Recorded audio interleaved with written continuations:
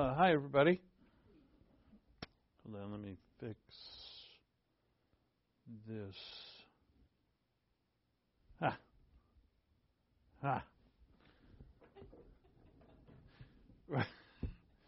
See, we put in an extra monitor, and it turns out that the remote for this monitor and that monitor are exactly the same. So if you go to turn on that monitor, it could turn this one off or on like half the time. So it's like this. Everything we get, it's got like some kind of demon activity in it. So besides the people. What if today was your last day on earth? For a lot of people it is. I did a quick Google search and found out that in the world, every minute, 106 people die.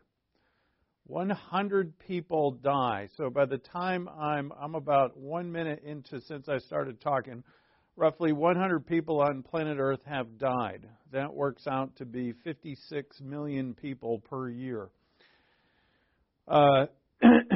If today was your last day as a believer in Jesus Christ, what would you have done differently? How would you have thought differently? How different would your perspective had been concerning events and people and, basically your overall outlook at your at everything? And of course, I don't mean the thought that a lot of people have that if it truly were my last day, I'd run up all my credit cards, max them out, and quit my job. Tell my boss what I think about him finally and all that. But as a believer in the Lord Jesus Christ, each of us are sons and daughters of light. In multiple passages, we are given that term or that title because our Lord is light. The light became His life. In John 1:4, the light became. I mixed it up again. The life became the light of the world. So Jesus is the light of the world, and we're sons of light. So if we were our last day, to quit our job to go do something else would be not working as unto the Lord. But it would, what I'm getting at, in which all of us should ponder, and we'll see that today, and that is, how would I have thought differently? The perspective of imminency changes our perspective. How would we have lived today in terms of perspective, our goals, how you thought of others, if you were certain that the Lord was returning today, or there was a really good chance of it? One day, it's called the day of the Lord. We'll see it in our passage today. The day of the Lord is going to return when no one expects Him. He will take with Him in that moment. Perhaps it lasts a second. I don't know how long it lasts. It's described by Paul as the twinkling of an eye. That's pretty quick. But in that day, in that moment, millions and millions of people will be taken from this earth to meet the Lord in the clouds of the air, and thus will be with the Lord forever. If I knew that to be true, then it would change my perspective on everything. And that's how Paul's going to use it in our passage. He's going to use it to encourage us to not get earthly bound and to stay heavenly bound, though we live on earth. So let's open up in prayer. We're going to start in 1 Thessalonians chapter 5. Let's pray and thank God for our time and to be reminded that the Word of God is alive and powerful, and it demands our utmost respect and concentration, and that with humility and reverence, let's pray.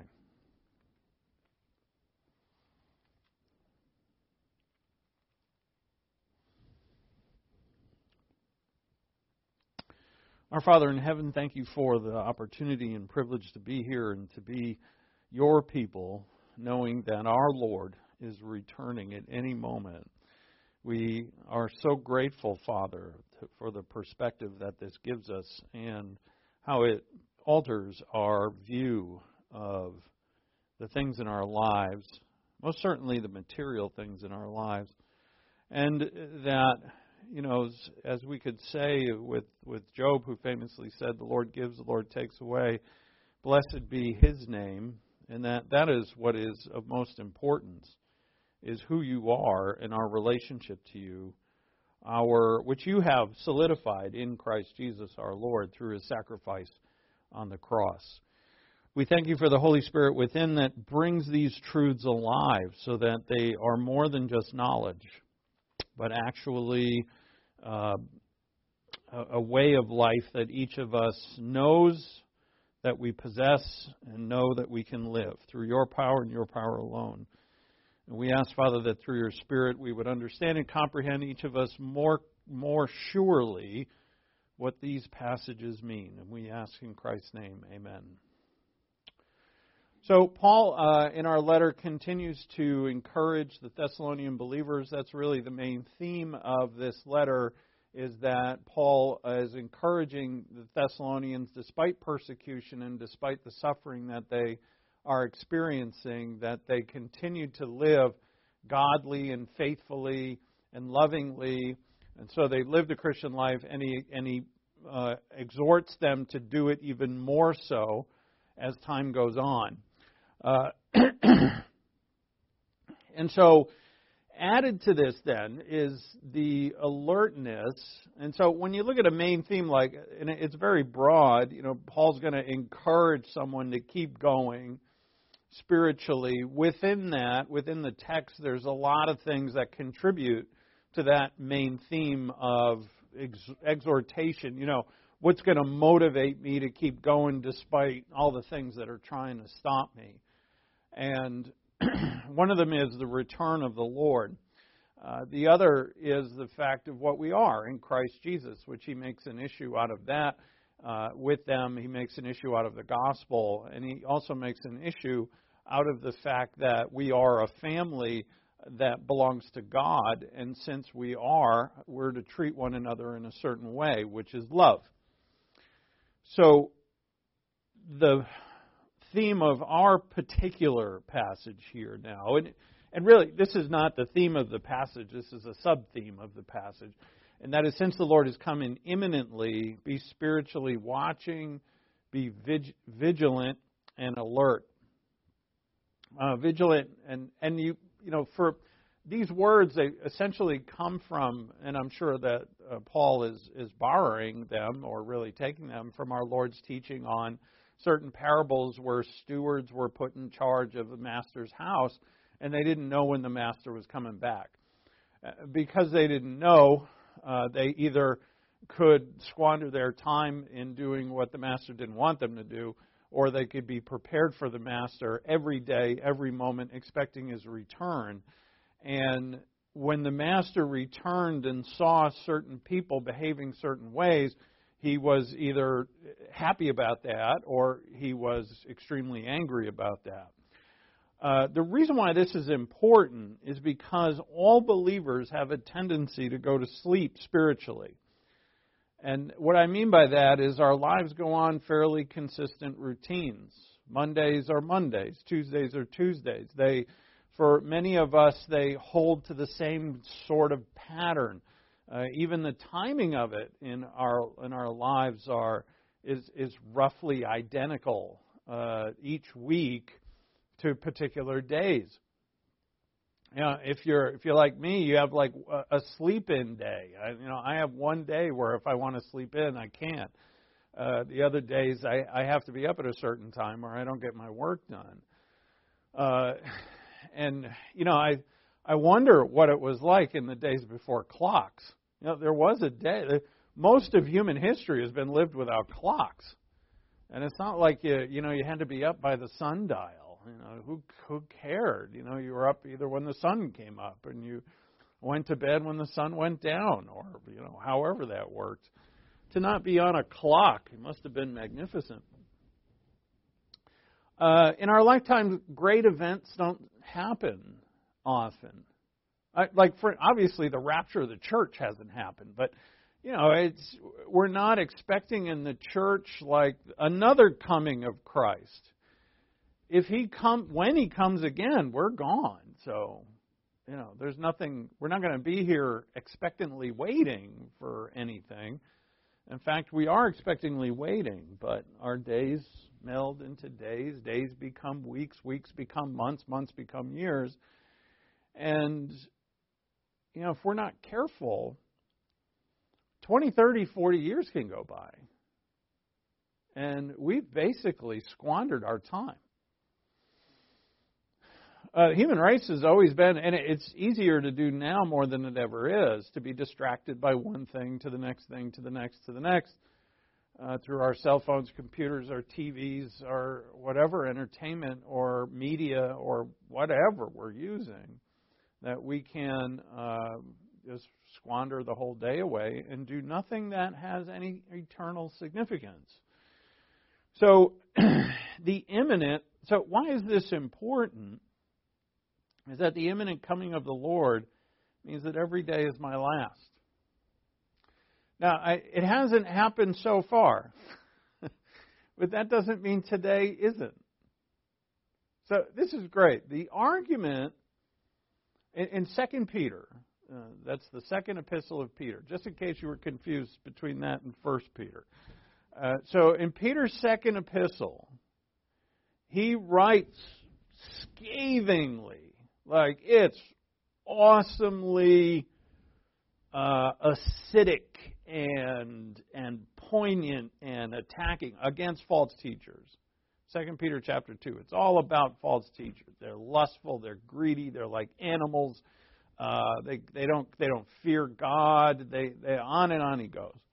And then he says, they keep saying also, when he rolls into chapter 3, he says, they keep saying that you guys keep saying that the Lord is coming back, and he hasn't come back.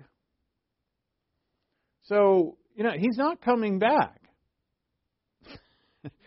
So, and Peter calls them stupid. He says they're stupid. And he puts their stupidity on display when he shows that their argument against the Lord returning is, now, I'm glad you're sitting because this is a big one.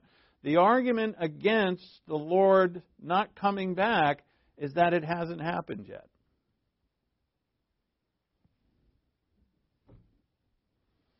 That's like saying next Saturday probably isn't going to happen because it's Tuesday. Because something hasn't happened. And by their argument, we should just throw out all prophecy that hasn't been yet fulfilled, despite the fact that all prophecy before our day has been perfectly fulfilled. And it's just plain old stupid. So when we say, all right, I've been alive 57 years and, for me, like a month, 57 years and 1 month, and the Lord hasn't come back yet, so he's probably not coming back today. Now, when I get up in the morning, I might be right.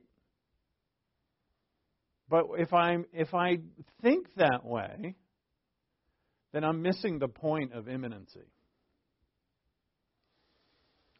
Is it likely that he won't come back today? Well, after 2,000 years, he hasn't come.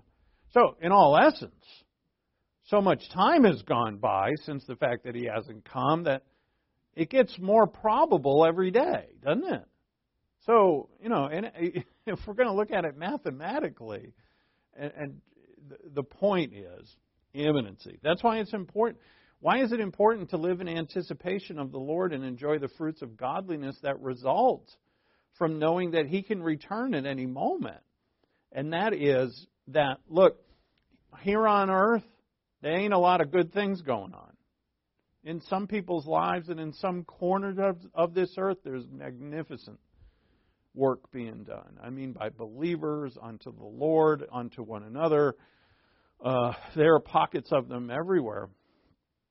But for the most part, there is a lot of evil going on. And that evil infects us, it attacks us, it persecutes us. And so we can start to get our minds really focused on the earth and being like, well, how am I going to fix this and that? And how am I going to stop that person from hurting me? Or how am I going to fix this situation that's causing me problems or pain? And, so what I do is I get my mind so earthly bound. But here's the thing. If the Lord is going to come back at any moment, the moment He does, and I'll say even rapture, right? Because in rapture theology, He's not touching the earth when He comes the first time. But, even in that, I'm raptured. We're all raptured. And therefore, this earth is not absent of Him. I don't know if I'm making this as clear as I want it to. It happens. But, when I look at the drabness of this earth and the evil and the unfairness and the injustice and the poor and the hungry and the whatever, those who are downtrodden, is the Lord abandoned this earth? Has He just thrown it in the trash heap? And the answer is no. He's coming back for it at any moment. And that adds something to my earthly life. The fact that a Lord at the right hand of God can be here, and it's a long way to travel, but not for Him. In the twinkling of an eye, He can be here. And that kind of changes everything here. And the way I look at it, and it changes me. And that's what Paul's getting at here. That's why it's important. Paul writes about the coming of the Lord in order to encourage the Thessalonians, and therefore in order to encourage us. It's to get their eyes off of seeking things in the earth. As we remember in this book, the Thessalonians are being persecuted mightily. They're suffering mightily. And as we saw, like on Sunday, in the previous paragraph to this, it's likely that some in Thessalonica have died since Paul left. And it's only been a few months. And they're like, Paul told us about resurrection. We believe that. But then I'm looking at old Uncle Bill on a cold slab right in front of me. He doesn't look very resurrected. These are people who are brought up in a pagan world. And death to them is final, or death to them was final. And they're trying to wrap their minds around this. So Paul is trying to get us, as he did to them, off the path that so easily gets our mind entangled in earthly affairs. So Paul would write this to Timothy. He says he would write, "No soldier in active service entangles himself in the affairs of everyday life." And that was true of Roman soldiers. It would be true of any soldier who's on active duty. And we are certainly on active duty as believers. So in Paul's letter to the Thessalonians, he's encouraged them to live holy and sanctified lives to increase even more. He has used himself as an example. He has commended them for their faith, their hope, and their love.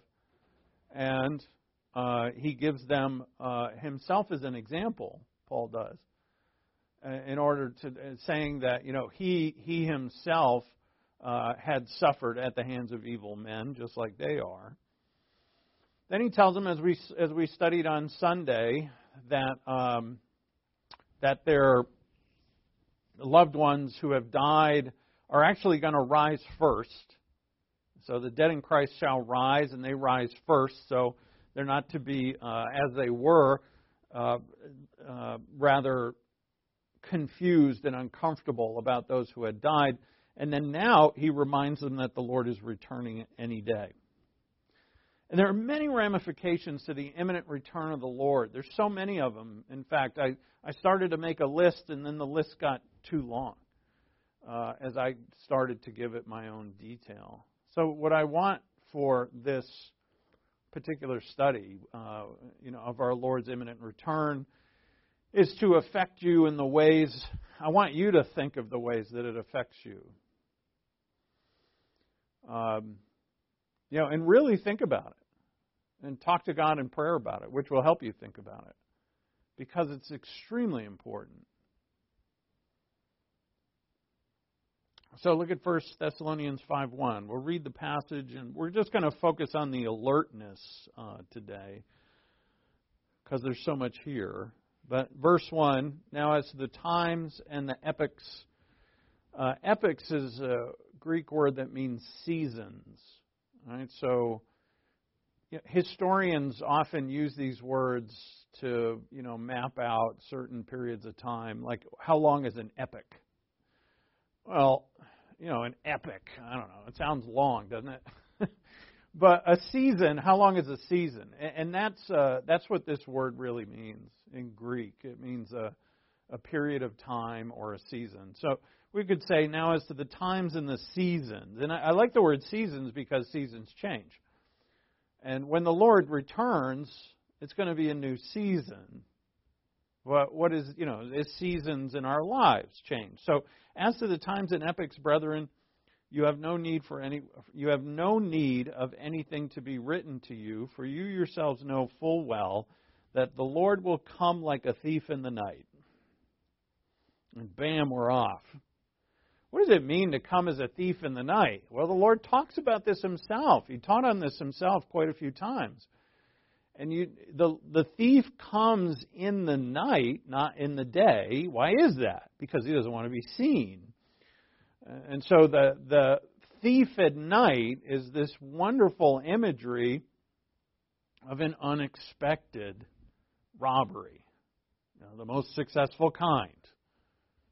So, unfortunately for us, and I am wondering if God has done this on purpose, he uses the word times here, which is what the whole hullabaloo of eschatology is really about, is time.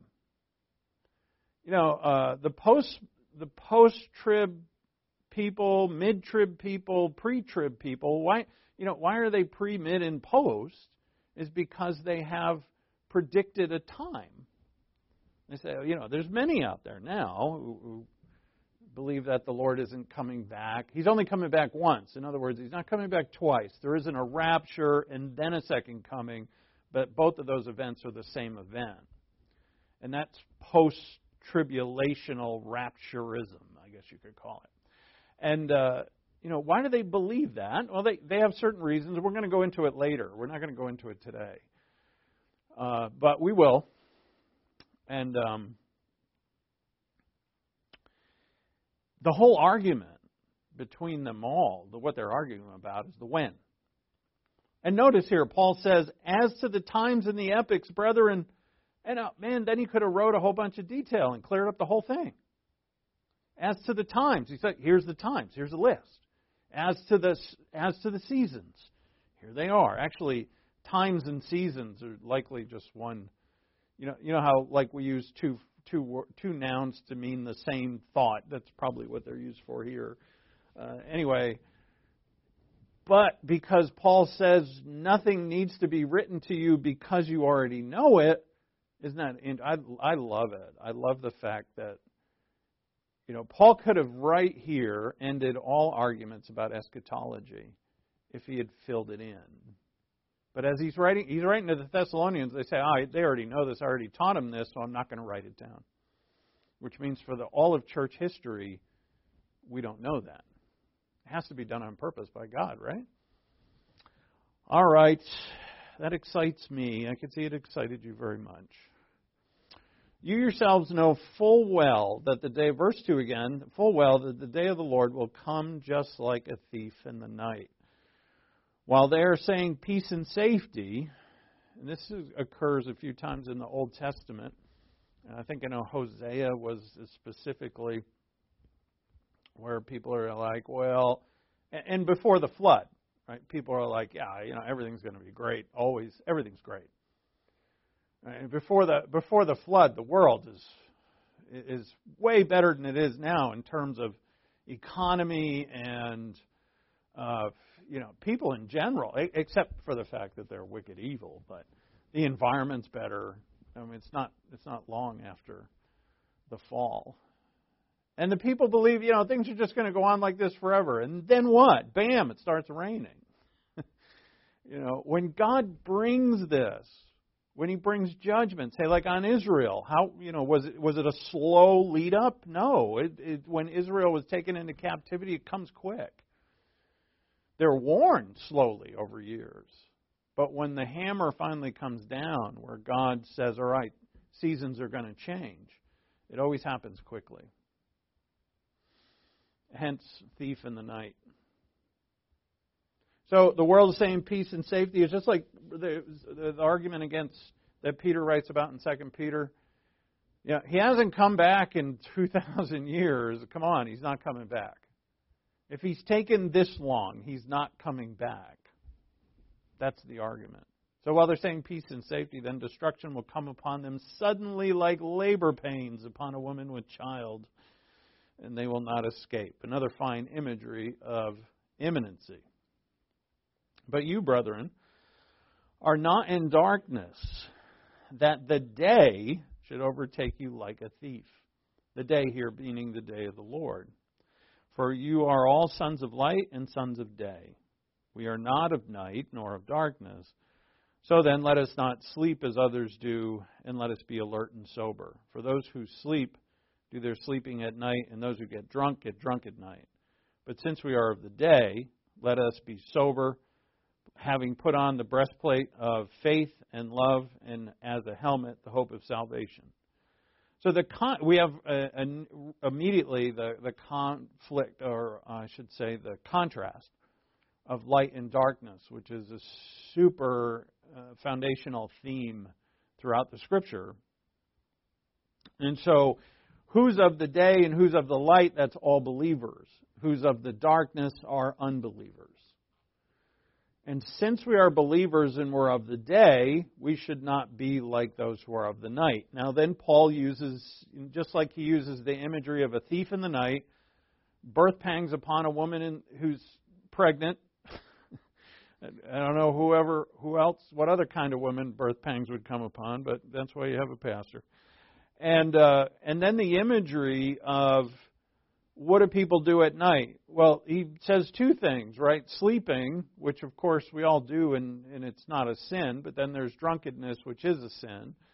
And so we have this contrast between what those of the darkness do and what those in the light do. And we are to be alert. So he's using sleeping here in a negative connotation because he's not talking about literal sleeping. He's talking about being alert or being asleep in your spiritual life. So how would you be asleep in your spiritual life? Is you're just kind of going through the motions of life and you have no care or concern. Concern's maybe the wrong word, but you have no excitement about the Lord's returning. You have no care about it.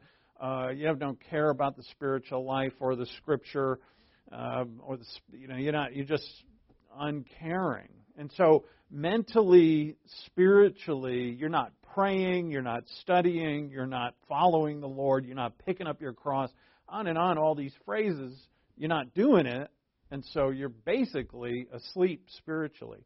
We would liken it to James's description of that state where he says you're dead.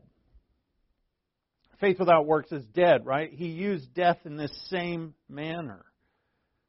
That because as believers we're alive and as believers we're of the light. But yet Paul here tells us, be sure not to walk in darkness. And he's going to really mature this image. I say mature.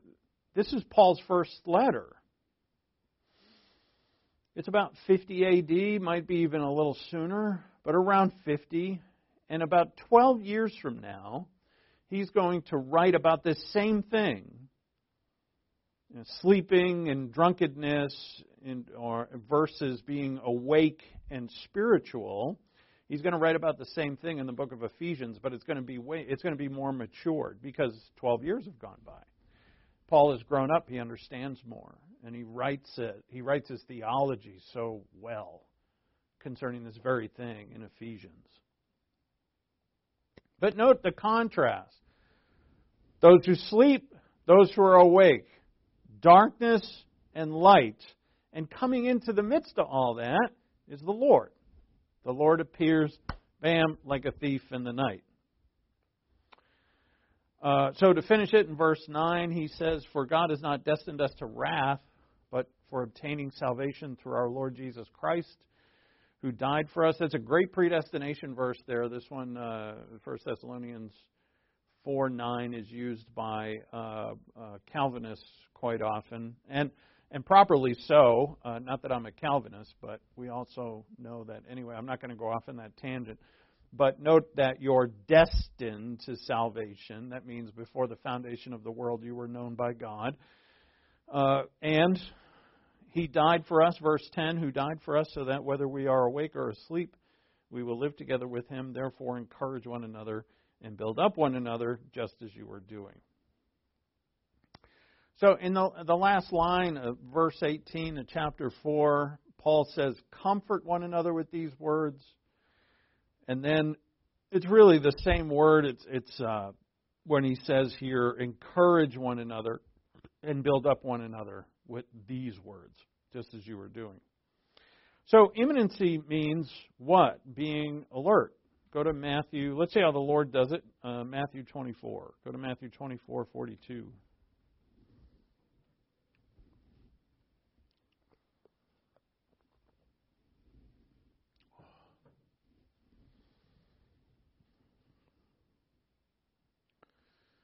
Matthew 24:42. Therefore, Jesus says, be on the alert, for you do not know which day your Lord is coming.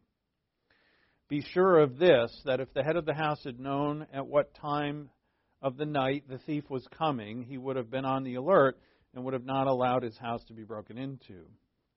For this reason, you also must be ready, for the Son of Man is coming at an hour that you do not think He will. So, again, we're going to get into it later, but there's theological and even non-theological arguing over, this is obviously imminent.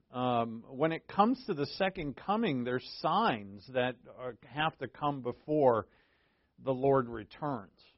And there's many of them, actually. And so this looks rapture-ish, right? But the writers don't always make the distinction, and that's why there's issue amongst Christians as to which is which. And when we do this, all I'm going to do is say, look, here's what the Bible says clearly, and here's what the Scripture, where things overlap and it's hard to separate each piece into nice watertight compartments. It's kind of difficult to do that. And then you can, make your own determination. And I've gone through it again and again, and I haven't still not left my position of a pre-tribulational rapture. It just seems to be the only one that fits the best. So anyway. So notice what I just did, right? And you probably won't remember it, which may be a good thing. I just spent like 2 minutes on some diatribe about what's rapture, what's second coming, how are they separate, what scriptures, blah, blah, blah. And, I know there's some people who are super interested in that. I think for most Christians, it's like that kind of goes in one ear and out the other. And you can almost see why, because what is the main thought that Jesus has here? If his main thought was dispensationalism, He would have said, all right, let me tell you what's different about this coming and this coming. That's how he would have started it. But he starts with what? Alertness. The fact that he's coming is almost secondary to, because the message is for us. The fact that he's coming again is not secondary to anything, of course. But to our lives now, the main issue, just like it is when Paul writes to the Thessalonians, is being alert. And Paul's going to use the same word in Ephesians 5. That, we could sit here all day arguing back and forth about what passages are rapture and what passages are second coming and what passages overlap and which passages you can't really tell the difference. And we could line them all up on a sheet of paper and put them in columns and stuff and be like, well, there you have it. And then Jesus would have said, you know what? That's cool, and you probably learned something. But don't miss the main point of all of this. Is that I could be coming at any time. He didn't say you don't know the day here, which he didn't. He does say that in the first line. You don't know the day that your Lord is coming. And then in verse 44, he says, you don't know the hour. Now, us smarty pants theologian, the Christians will say, well, Lord, if I don't know the day, obviously I don't know the hour. Duh. Right? And we're getting cute with it. What is Jesus saying here is that right to the very hour, before the clock strikes 4, I can be back. Are you looking for me? Are you alert for me? Look, I personally know it's impossible. Well, for me. I've tried this exercise. To be thinking all the time that the Lord is returning. I can only think of one thing at a time. And if I've got work to do on something, I can't be thinking of both. I'm just not geared that way. I know some people are, but I'm not. But the fact that I should be reminded of this every day. And is it not interesting and in fact poignant to this, that when the Lord taught us to pray, your kingdom come, when you're praying that, maybe we should add to it, and perhaps we should, your kingdom come, and that kingdom may come today. Now, I may be right in it, smack dab in it. If I'm raptured right now, I am smack dab in the real kingdom of God with all the rest of the body of Christ. How does that change my perspective on everything? And that's the point. The point is not getting our dispensational lines in the exact right place. We have to try to do that. I don't know why we wouldn't try to do that. Right? If you're going to add up some numbers, you don't try to get it wrong. Of course you always try to get it right. But there's things in the Scripture, especially when it comes to eschatology, which are the prophecies of the end times, some of it is cloudy, to say the least. But what's not cloudy, what is very clear is the Lord's coming back. What's also very clear is that He's coming at any time. That is going to change my perspective. Go to Luke 21. Luke 21. So, Jesus taught generally to the effect that we were to be vigilant. We're to be that good steward, that when the Lord returns, He finds us doing what He wills. Luke 21:34. Be on guard so that your hearts will not be weighted down with dissipation and drunkenness and the worries of life. Now, where have we seen these two words, dissipation and drunkenness, put together? And it's in Ephesians 5:18. Don't be drunk with wine, that's dissipation, but be filled with the Spirit.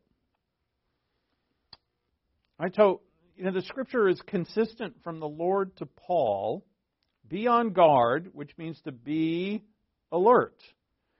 The Greek, I don't know if that's the word used here. I'm thinking it probably is. But Paul uses the same phrase, be on your guard, in Ephesians 5.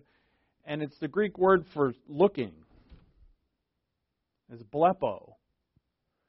It's one of my early vocab words. I'll never forget that word. Blepo means to watch. It means to look. And it's a command in the second person plural, you look. Now, if someone commanded you with force, it said, look. Obviously it could mean it's something cool to look at. But in the context here, it's watch out. You're about to step into a deep hole. You're about to walk off a cliff. A car's about to hit you. Look. Be on your guard so that your hearts will not be weighted down with dissipation and drunkenness and the worries of life. Right? What it also sounds like is the parable of the sower.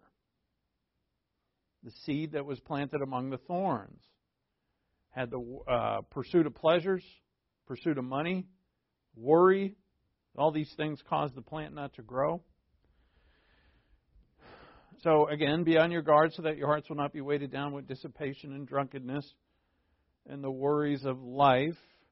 And that day will not come on you suddenly like a trap, for it will come upon all those who dwell on the face of the earth. But keep on alert at all times.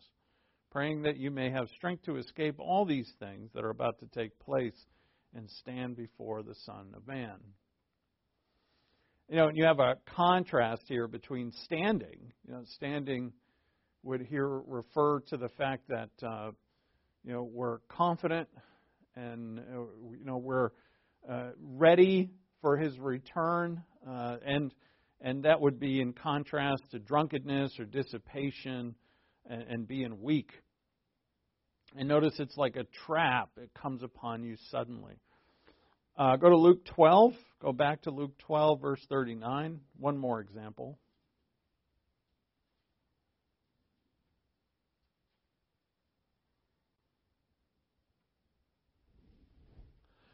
But be sure of this, that if the head of the house had known at what hour the thief was coming, he would not have allowed his house to be broken into. This is parallel to the Matthew passage.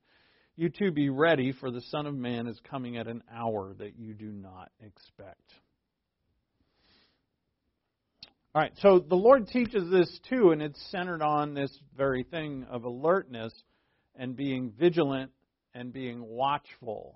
And also being, what He included in this, as He said in the last passage, don't be weighted down with dissipation, drunkenness, or the worries of life, is that we're also living godly. So the next thing we want to ask ourselves is, since all believers are going up in the rapture, and all of us are going to, I don't care how bad your spiritual, or maybe even non-existent your spiritual life may be, that is going to be a time of great rejoicing and excitement and pleasure for everybody.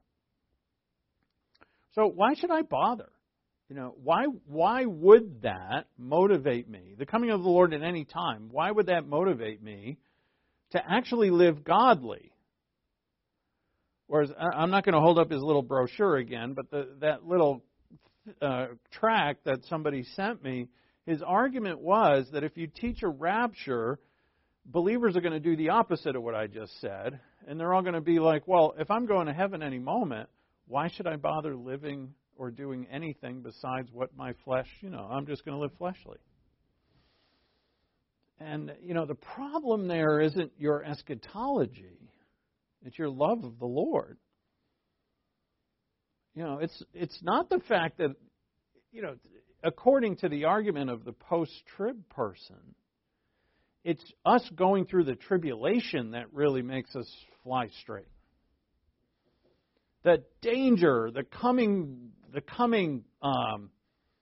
suffering and horrible time of the tribulation is what causes us to stay on the narrow road.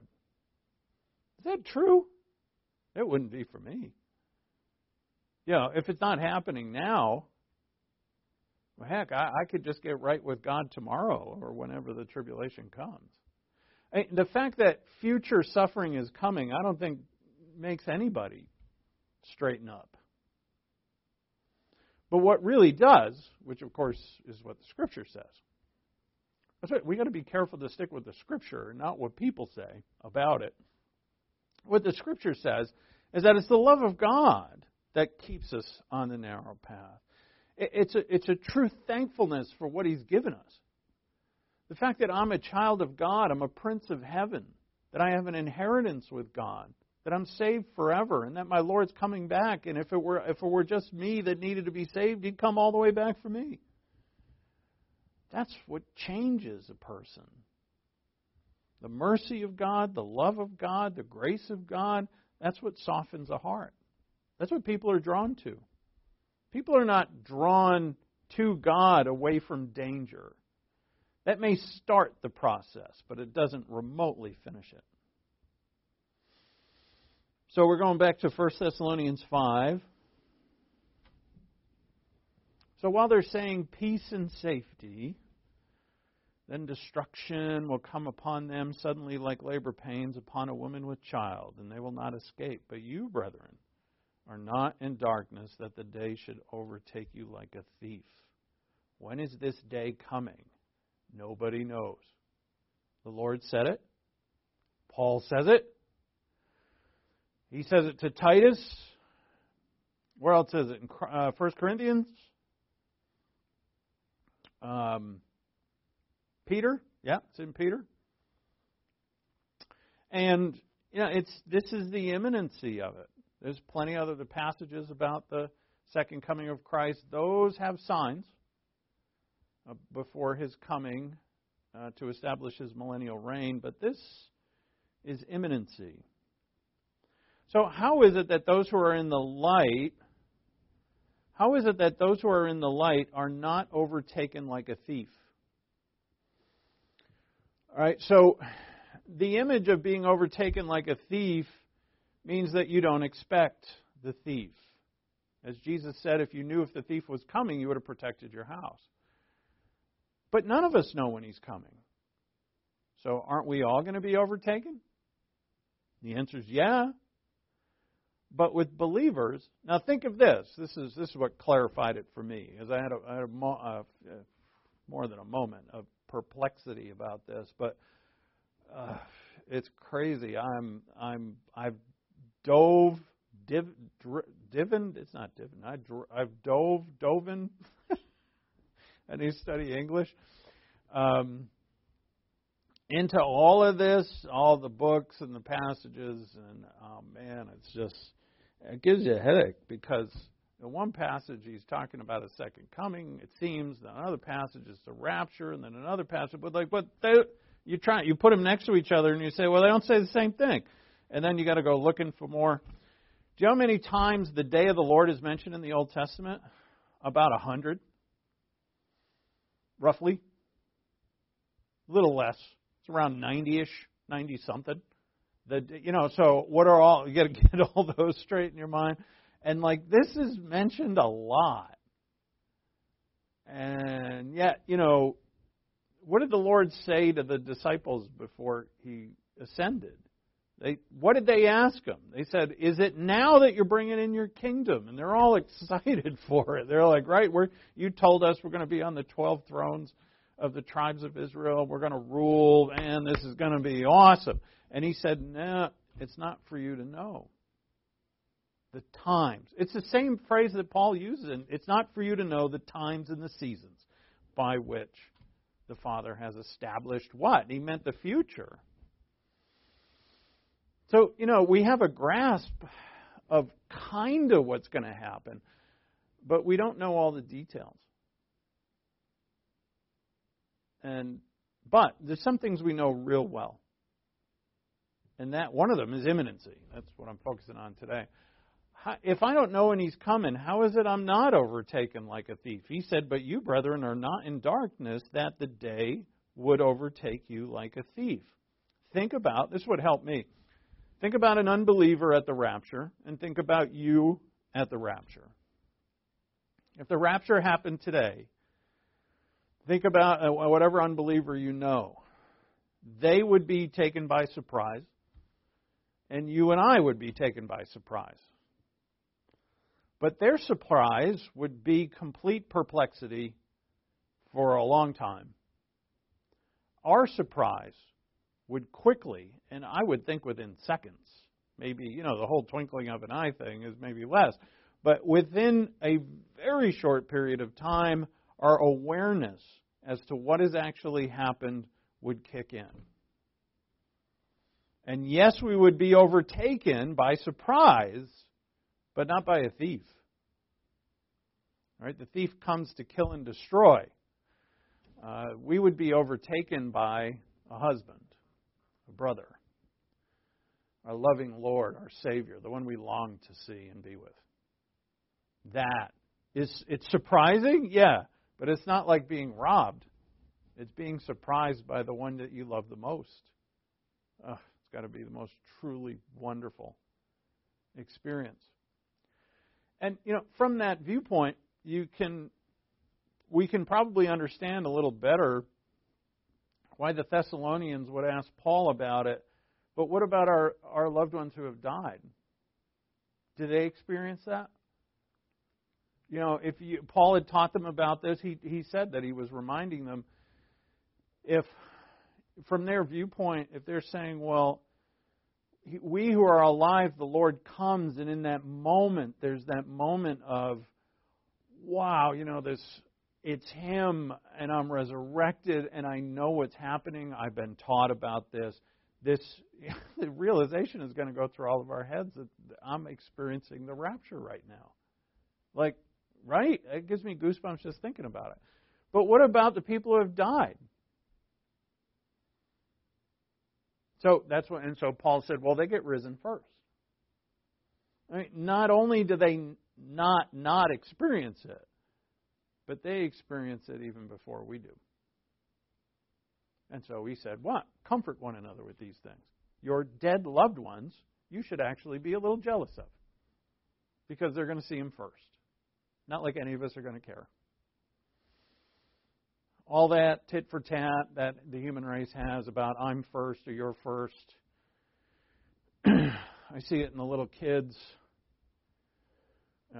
Chris takes care of other kids besides Maggie, and it is inherent.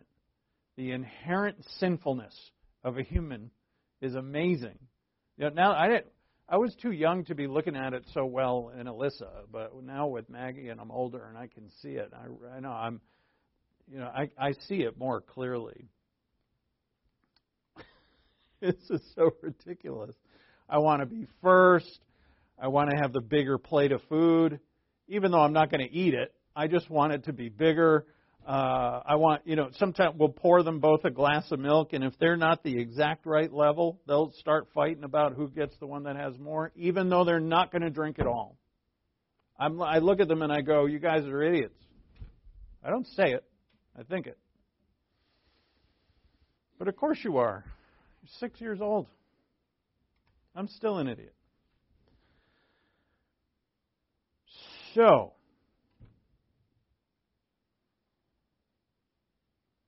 this imminency should change our perspective of everything around us and all the people in our lives. And yes, it can happen today. I am so grateful that I have the privilege of studying this stuff and going over these passages yet again.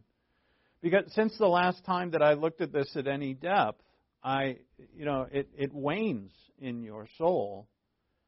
Just like I was reminded the other day that my prayer life, which was at its height when we finished studying prayer, started to decline to older levels. And I caught it. And I'm like, I want it back to where it was, because that was far more wonderful. That relationship with God where prayer was better. And the same here. That's why we have to keep being reminded. Paul said to them, you already know this stuff, but I'm going to write it to you anyway. And all of us need it.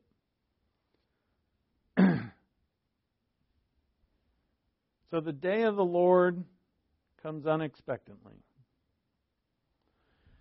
And it is important that we are alert, watchful, and doing the Lord's will at all times.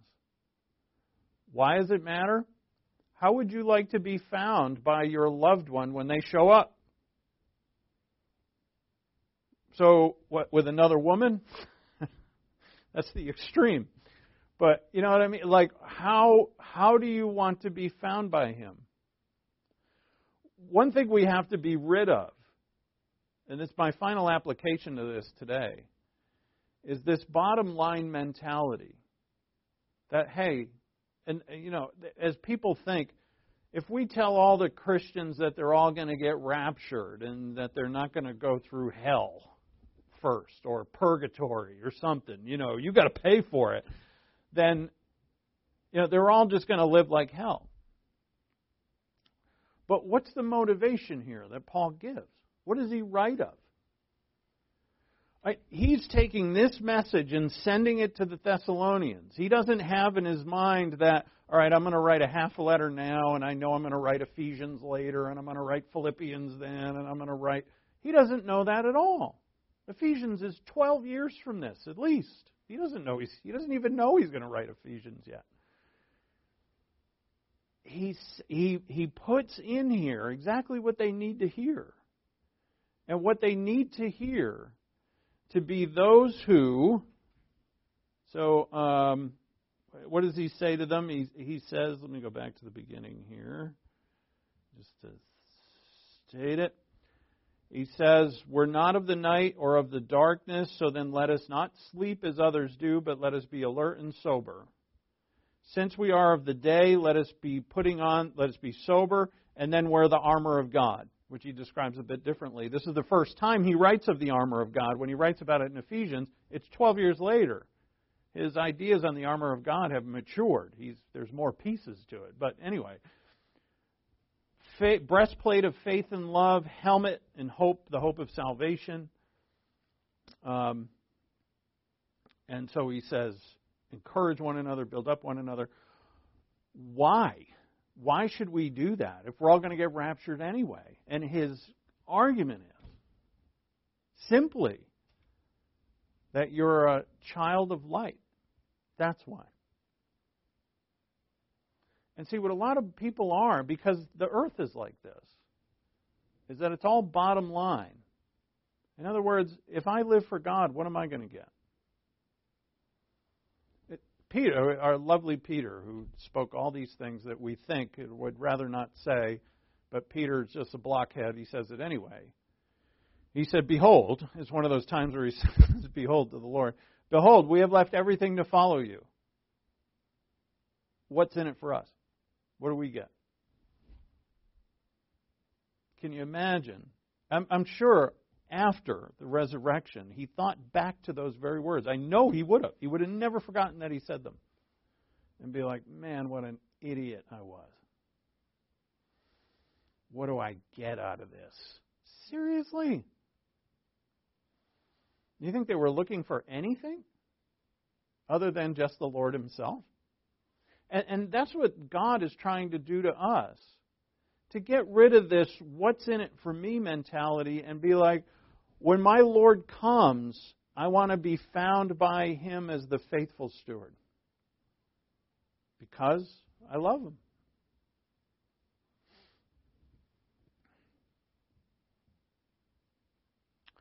Now, we've got a bit more to do on this. And what we want to remember for today is that the Lord can return at any time. And therefore, we must be alert, as he says, sober, which means spiritual, and always looking for the Lord in terms of living spiritually as we should. Let's pray. Thank you, Father, for your word, and thank you for the message of truth that comes from the imminency of our Lord's return. We long for him to return. If it would be today, that would be terrific. As it says at the very end of the Bible, come, Lord Jesus. Come quickly. And so, Father, but until that time, we seek to be your stewards, faithful, and show us how, Father. Help us through your Spirit not to forget the coming of our Lord at any day. We ask in Christ's name, amen.